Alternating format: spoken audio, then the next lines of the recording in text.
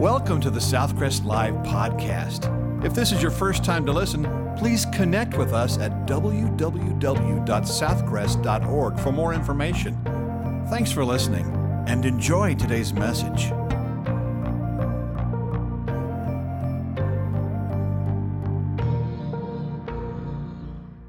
This week on Southcrest Live, featuring Dr. David Wilson, we continue our new study in the book of 2 Peter called Knowing and Growing. In verses 12 through 15 of chapter 1, Peter, knowing that false teachers would threaten the truth, identifies three key characteristics of sound teachers of God's Word in, would you repeat that please? From Pastor David Wilson. There's only one true God, and He is the God who loves you and me, and He has come seeking us and wants to know us and loves us and wants us in His family. We don't have to be afraid of Him. Now, all should fear the judgment of God, and you don't have to worry about the judgment if you have come to know Christ as your Savior. Open your Bibles, 2 Peter chapter 1. We're going to turn a page today. It's so to speak, not literally, but so to speak. Up until this point, the first 11 verses, Peter has told us who we are in Christ, what we have in salvation, what we need to grow spiritually, and the benefits of growing. And it's actually encapsulated in the first 11 verses to know Christ and what it really means and what a victory it is. Aren't you glad you know Jesus? Well, beginning in verse 12 through the end of the chapter is really what I'll call a bridge to chapter 2, because he's going to start talking about heresy and false teachers. And so these next few verses over the next 3 weeks, including today and 2 more weeks, we're going to look at the reliability of our own Bible. We're going to look at the reliability of the truth and what we stand upon and how you can stand upon it. I want to begin reading in verse 12. Would you mind standing while I read out of God's Word? For this reason, or therefore, which refers back to the first 11 verses, for this reason I will not be negligent to remind you always of these things, though you know and are established in the present truth. Yes, I think it is right, as long as I am in this tent, to stir you up by reminding you, knowing that shortly I must put off my tent, just as our Lord Jesus Christ showed me. Moreover, I will be careful to ensure that you always have a reminder of these things after my decease or my departure or my exodus. Let's pray. Lord, thank you for your truth. May we always live it and believe it and know it and stand on it. In Jesus' name we pray. Amen. Thank you. You may be seated. A lot of interesting comments today when you hear people telling you how they decide what church they're going to go to. Some people say, well, we go to this church, or a church in particular, because of its kids program. We go because of the youth program. We go because of the music. We like the fellowship. We like the friendliness. We like the programs. Sometimes you hear them even say we like it because it's just close to us, it's convenient. But you don't hear very often people say, I go to that church because they preach the Word of God clearly and without compromise. That should be the primary factor in what you're looking for in a church. But because of the postmodern thought today that there is no absolute truth, then that's sort of put back on the back burner. Real doctrines, sound doctrines, taking a back seat to many other things. And also in this culture, now you listen carefully to me, don't go to sleep here. there's this culture of inclusiveness. I'm all for whosoever will may come to Christ. There's no doubt that God is inclusive. There's no doubt that God loves people. And you know what? Anyone is welcome to come in here in any of our worship services and join with us in singing and studying the truth. So we're not exclusive. However, church membership's a different thing. Because church membership are people who've been born again, they've been saved and baptized. Now, when you meet Jesus, you don't stay the same. You don't stay in your sinful lifestyle, whatever that may be. But today, because we're more worried about a crowd, we basically say, everyone is welcome here to be members of our church. Everybody is welcome here. Now, the danger is, when you start teaching true doctrine and sound doctrine, it will divide you. It will divide the sheep from the goats. It'll divide the lost from the saved. The born again from the non-born again. It'll talk about sin. And when you talk about sin, then you really get politically incorrect. And the problem is, it sounds like we're being exclusive and it sounds like we're better than anyone else. But no, the reason for a church is to encourage believers and to reach the lost and to teach and disciple people. And so we don't say anyone can be a member of our church. Listen, if you've been saved and born again and baptized, yeah. But if you're living in open sin, no. Who's the judge? Well, the Scripture tells us what to do here. Not our opinions, but we've gotten this attitude, and you'll even hear people say, well, you're welcome here. They will know we are Christians by our love, not by our doctrine. Well, folks, I say it's both. Well, these verses form a bridge, as I've told you, because they're going to serve as an answer to the false teaching that he's going to mention in the upcoming chapter. And he wants you to be satisfied. He wants his readers to be satisfied with the gospel. In fact, the first 11 verses, it's encapsulated there. Who you are in Christ and what you have and the benefits of it, it's all there. He said, I want you to be satisfied with that. And don't be swayed by somebody who's going to come along and say, well, I've got something new. I want to tell you something. Listen carefully. There is no new truth when it comes to Scripture. None. None.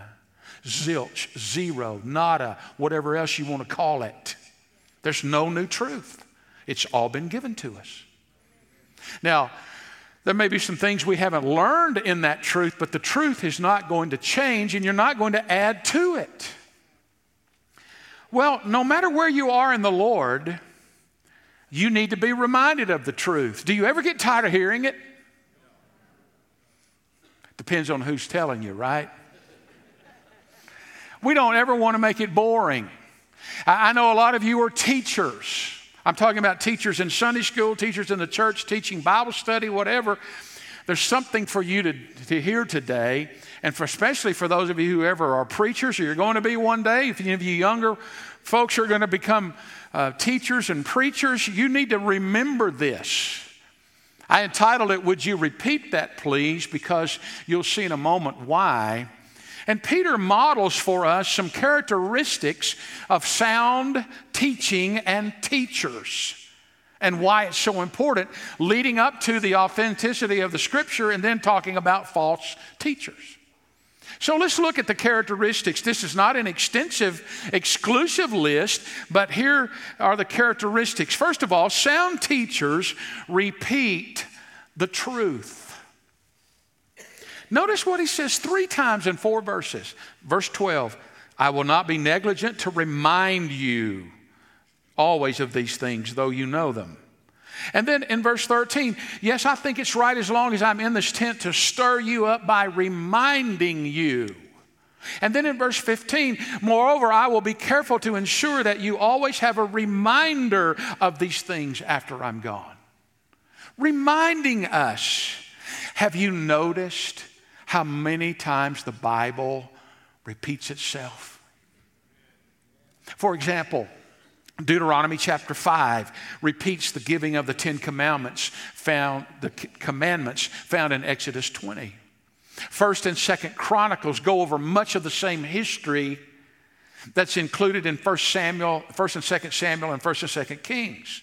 Several of the Psalms, or portions of the Psalms, are repeated over and over again, and many of the Psalms go over the same themes.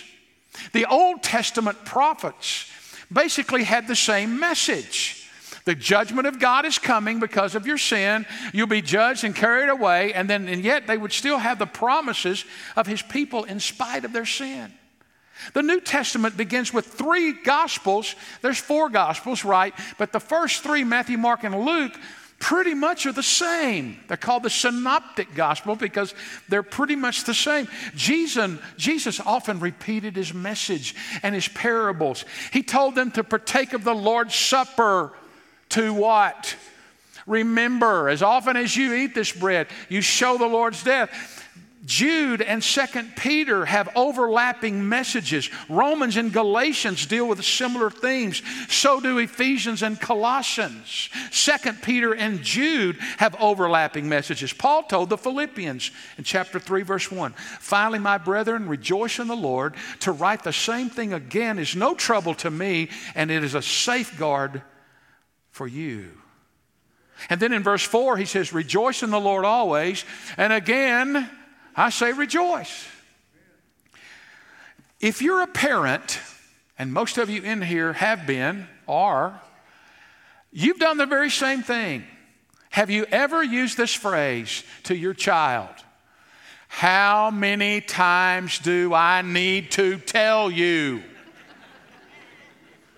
And their answer, well, you know why do we? The answer is at least one more time because you haven't gotten it yet. The sad thing is, as adults, we still need to be reminded. And then after we've been reminded, then we begin to forget. And so we have frequent reminders of these basic spiritual truths that we already know. And he's saying, I don't want you to drift off course. Now, Peter did this 3 ways, and I'm going to say these quickly, so write them down quickly. First of all, he did it conscientiously. You'll notice he said, I will not be negligent. What's he thinking of? Personally, I think he's going all the way back to Luke chapter, 22, where Jesus told him there. He said, Peter, after you have returned to me. So Jesus is hinting that Peter's going to kind of drift away from him for a little bit, and he denied him. He said, after you have returned to me, strengthen your brethren. And then in John chapter 21, where Jesus asked Peter, do you love me? And he asked him 3 times. And each time Jesus said to him, feed my sheep. I think Peter's remembering. I have a responsibility. I'm not going to be negligent. So conscientiously, I'm remembering what Jesus told me. I will not be negligent to remind you of these things. The second is consciously. Now you think, well, that's the same word. No. Conscientiously, he's remembering what Jesus told him to do. He's remembering the responsibility he has. And teachers and preachers, conscientiously, you have a responsibility to teach the Word of God. Now, consciously, he said in verse 13, I think it is right and suitable. In other words, I'm doing this on purpose. I'm purposely going to remind you of the truth. I'm remembering what Jesus told me to do. I remember my responsibility. Now I'm on purpose going to consciously teach you the Word of God. All of us have opinions, don't we? Some of you got more than one opinion on one subject. That's called being wishy-washy. You get 2 Baptists in the same room, you have 3 opinions. At least 3 opinions. Consciously tell the truth. Teach the truth. Preach the truth. And then verse 15, I will be careful. He's going to consistently do this. It's the same word, I will be careful or diligent. It's the same word used back in verse 5. To give all diligence. It means to hasten, to do something, to be zealous in doing it. Peter knew that he was going to die soon, so he wanted to take care of his spiritual responsibility. He said, I don't have long. And you know what, folks? You and I do not know when we're going to die, do we? We don't know how long we have on this earth. We don't know how long before we go home or before Jesus returns. He said, I am going to be diligent. I'm going to hasten and be zealous to do this consistently. So be a consistent Bible teacher. Teach the Word of God. Don't make it boring, but teach the Word of God. So sound teachers repeat the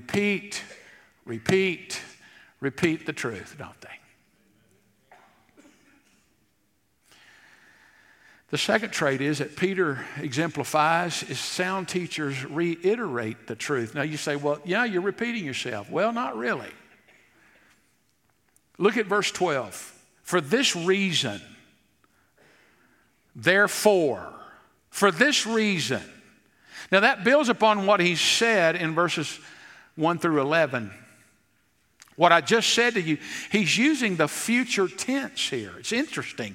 He basically says, I will always be ready to remind you of these things. Whatever ministry I have with you or to you in the future will be a continuation of the ministry I had to you in the past.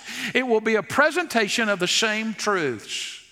I'm going to reiterate what the truth is, and then he puts the word always in there, and he said, I'm always going to remind you, and then I'm going to reiterate, this is the truth. Now, he put a couple of phrases in here and made it interesting, because he says, even though it is recognized, though you know it.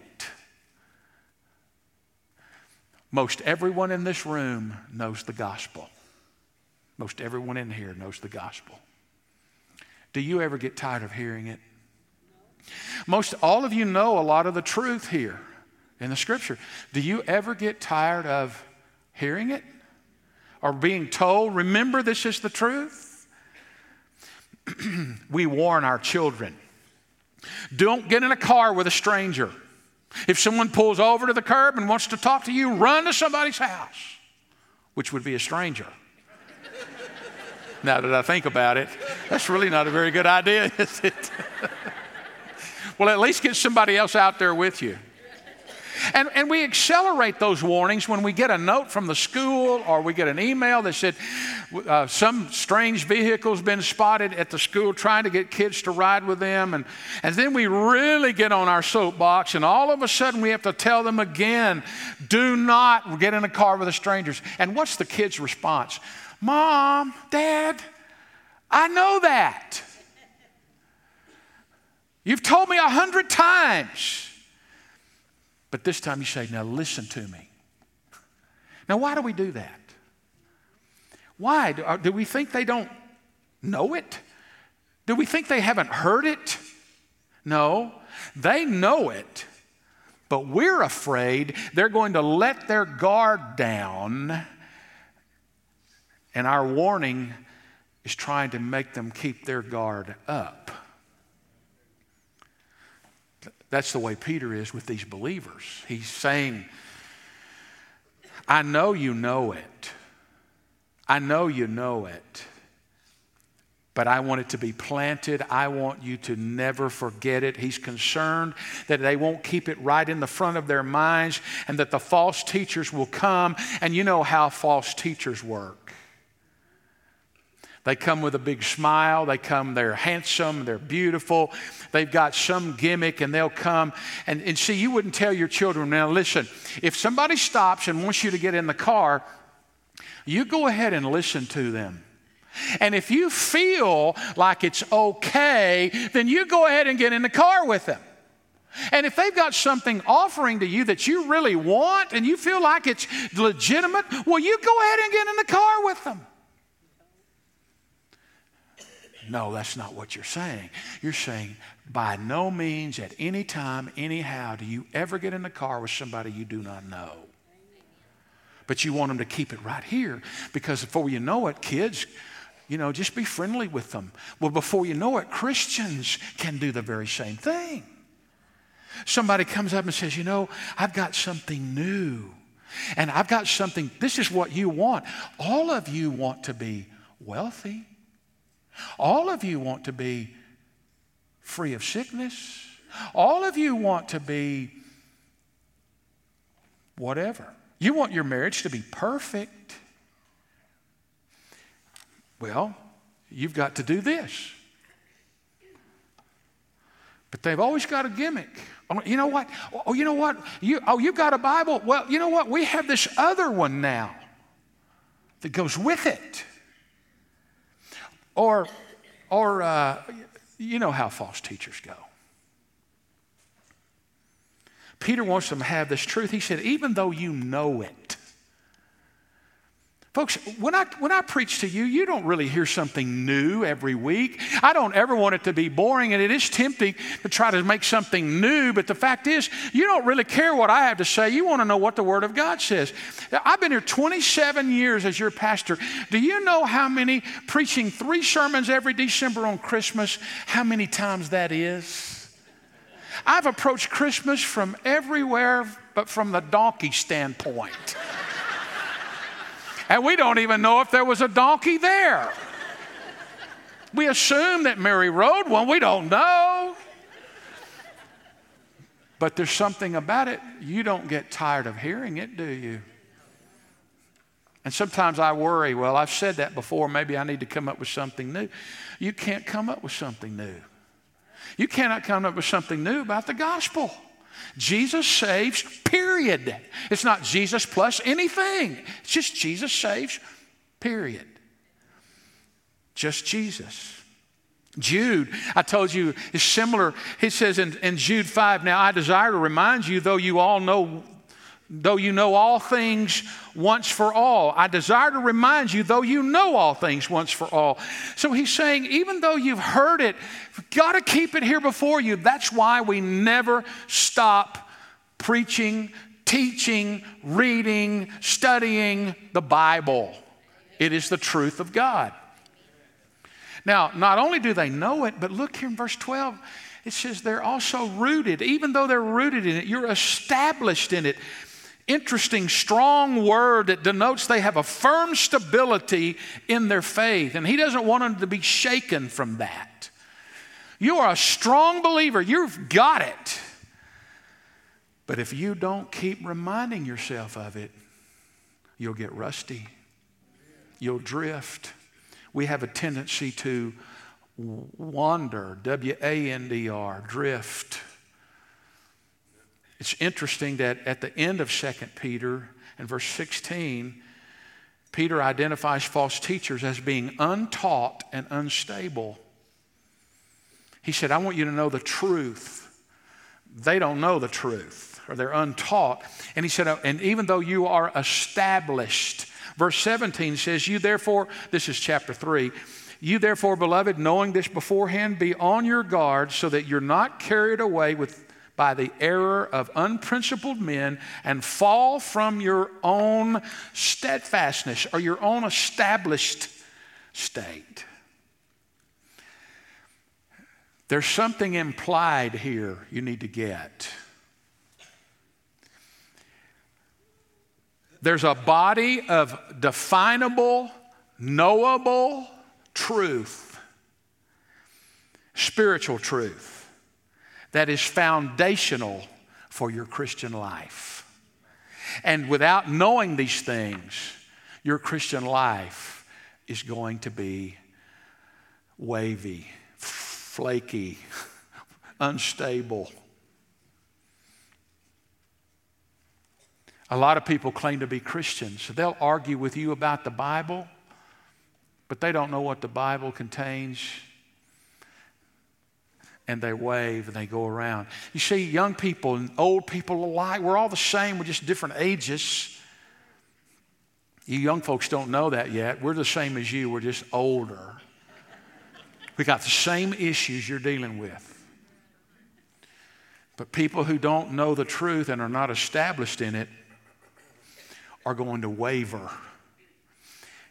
Even those who are established in it and know it need to be reminded of it and be reiterated and taught it so that we keep it in the front of our mind. Well, so he repeats the truth. He continues to reiterate it and teach the truth, not just repeating it, but to teach it. And now, sound teachers also redeem the time. Peter's like a parent who's dying while his children are still young. What do parents do when they've been given a terminal prognosis and their children are young? They call them and they exhort them, please remember to do this. Promise me you'll do this. It's important for you to do this. I'm not going to be here for you to fall back on. That's the attitude he has here. He's saying, my life is near its end. I've got to keep reminding you. You ever wondered how you would have reacted if Jesus had told you you're going to die a martyr's death? Back in John chapter 21, Jesus told Peter, you're going to die a martyr. In so many words, that's what he said. Now, for most of us, John 21, it'd all been downhill after that. Well, Jesus tells me I'm going to die a horrible death and I don't have anything to look forward to. Gloom, despair, and agony on me. That was 30 years ago before he wrote this. But when Peter comes to realizing that his end is near, you realize he's not worried. He's not fretting. He's not sitting around feeling sorry for himself. All he can think about is, I've got to make sure this group has the truth and they keep it here and they don't waver because I know false teaching is here already. Let me read you what one commentator said. We have much to learn from Peter's attitude toward death. He had been for years living with death. He knew that his lot would be to die in a horrible and painful way, yet he can speak of it in this wonderful way, apparently without fear or regard. Several things here. To redeem the time, you've got to live with realization. Get real, people. He uses the word tent 2 times. It's translated tabernacle, tent, earthly dwelling. It was a Greek word that was used it described what nomads lived in or travelers. It points to the shortness of life. Your life is not very long. The problem is you don't know how long you have. So you don't know how old you are. You don't. None of you live in a tent, do you? You ever stayed in a tent? Aren't you glad you don't live in a tent? It's temporary, isn't it?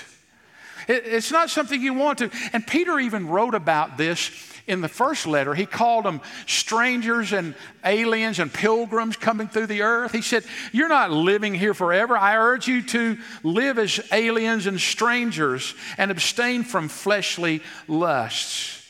Peter knew that his time was short. Your time is short.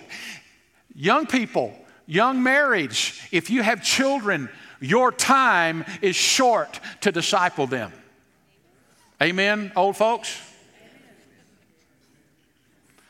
Let me give you an example. If you got a 9-year-old, at your house, your time's half over.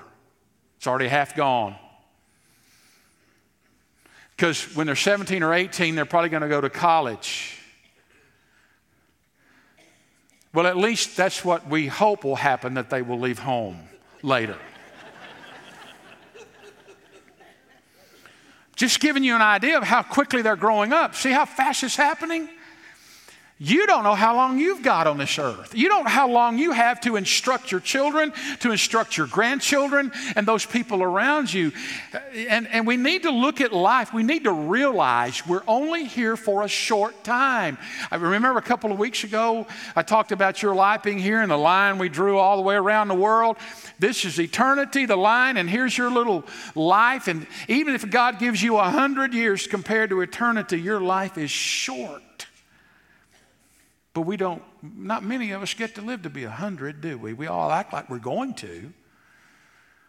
But we don't get to live that long, most of us. You don't know how long you have. Have you ever stayed in a hotel room? Most of you have. Hotel, motel, whatever you want to call it. When you stayed in that hotel room, did you move your furniture in? Did you put your pictures on the wall? No. Why? Because you're just traveling through. Now, folks, there's a difference between a permanent resident and a pilgrim. And for believers, our permanent home is not here. Let me put it this way. I hope you understand.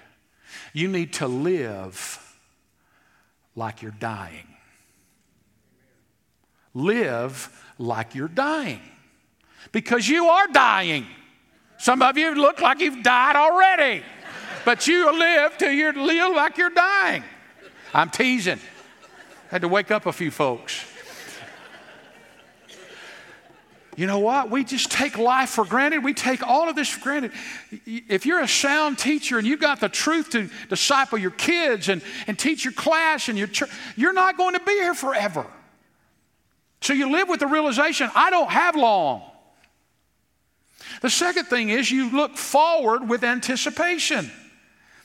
You'll notice a couple of things here about Peter talking about his death. You know, he'd been knowing for 30 years that he was going to die. He didn't know when, and yet you don't find him upset about it at all. He uses the word tent. Tent is temporary. Paul uses that terminology in 2 Corinthians 5. And actually beginning the end of chapter 4 of 2 Corinthians, talk about this outer man is perishing.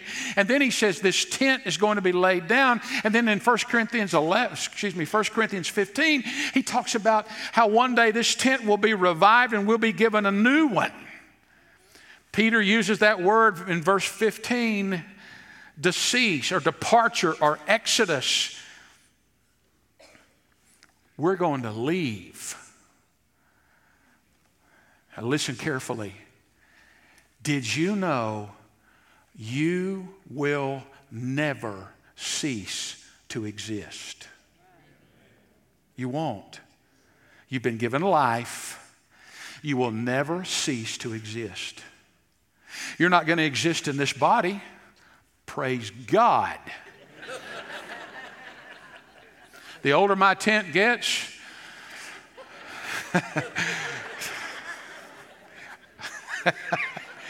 you're not going to believe what I almost said, but I'm not going to. Well, I'm going to say it. The older it gets, the more it leaks in more ways than one. There, I said it. Nobody else will get that today. But the problem is, the more it hurts and aches, and we got issues. You know, the old tent I had camping, the older it get, when it would rain, it would leak. But listen, we're going to lay it down one day and we're going to go home. But what I was going to tell you, you're not going to cease to exist because you're going to live forever. You're either going to live in heaven or you're going to live in hell. You're not ever going to be annihilated. You're not ever going to cease to exist. The real you is in this earthly tent that you have. The Spirit of God is connected with your soul, your mind, emotions, and will, and that is going to heaven one day. And then later on, this tent will be resurrected. We'll be given a new one. But you're not ever going to cease to exist. And so we look forward one day. Paul said in 2 Corinthians 5, in this tent we groan, being burdened. And he said, but God's given us a guarantee, the Holy Spirit. And one day we're going to be absent from this body to be present with the Lord. And Peter is saying, it's not going to be long before my tent is going to be laid down.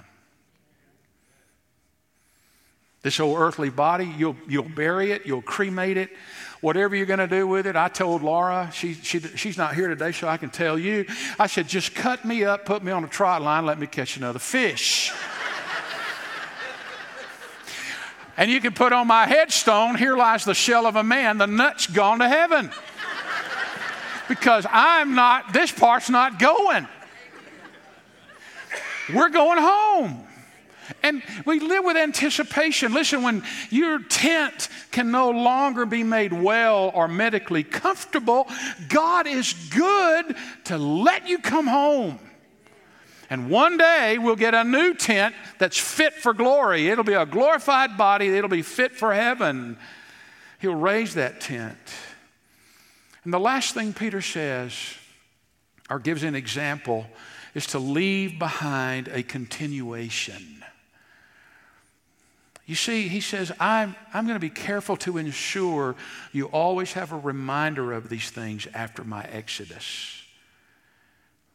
This verse conveys the urgency. He said in verse 12, I'll be always ready.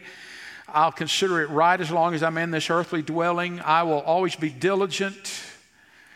He's aware that he's not going to be around much longer. And he said, I'm writing this letter to you. I've written the first letter, and obviously it's made it into our scripture for us to be reminded of what he was saying. And I'm going to tell you something. One of the greatest truths of the scripture is the transformation of people like Peter. The same guy that denied Jesus, the same guy that ran for his life, now is as bold as a lion, and he is in prison, and he knows that his days are numbered. His words remind me of the Puritan Richard Baxter, who said, I preached as never sure to preach again, and as a dying man to dying men. We just don't know how long we have, but what we want to leave behind is a legacy. And I want my legacy. I know you want your legacy to your children and your grandchildren and those behind. They were faithful to the Lord. And they believed in the Word of God, and they stood on the truth.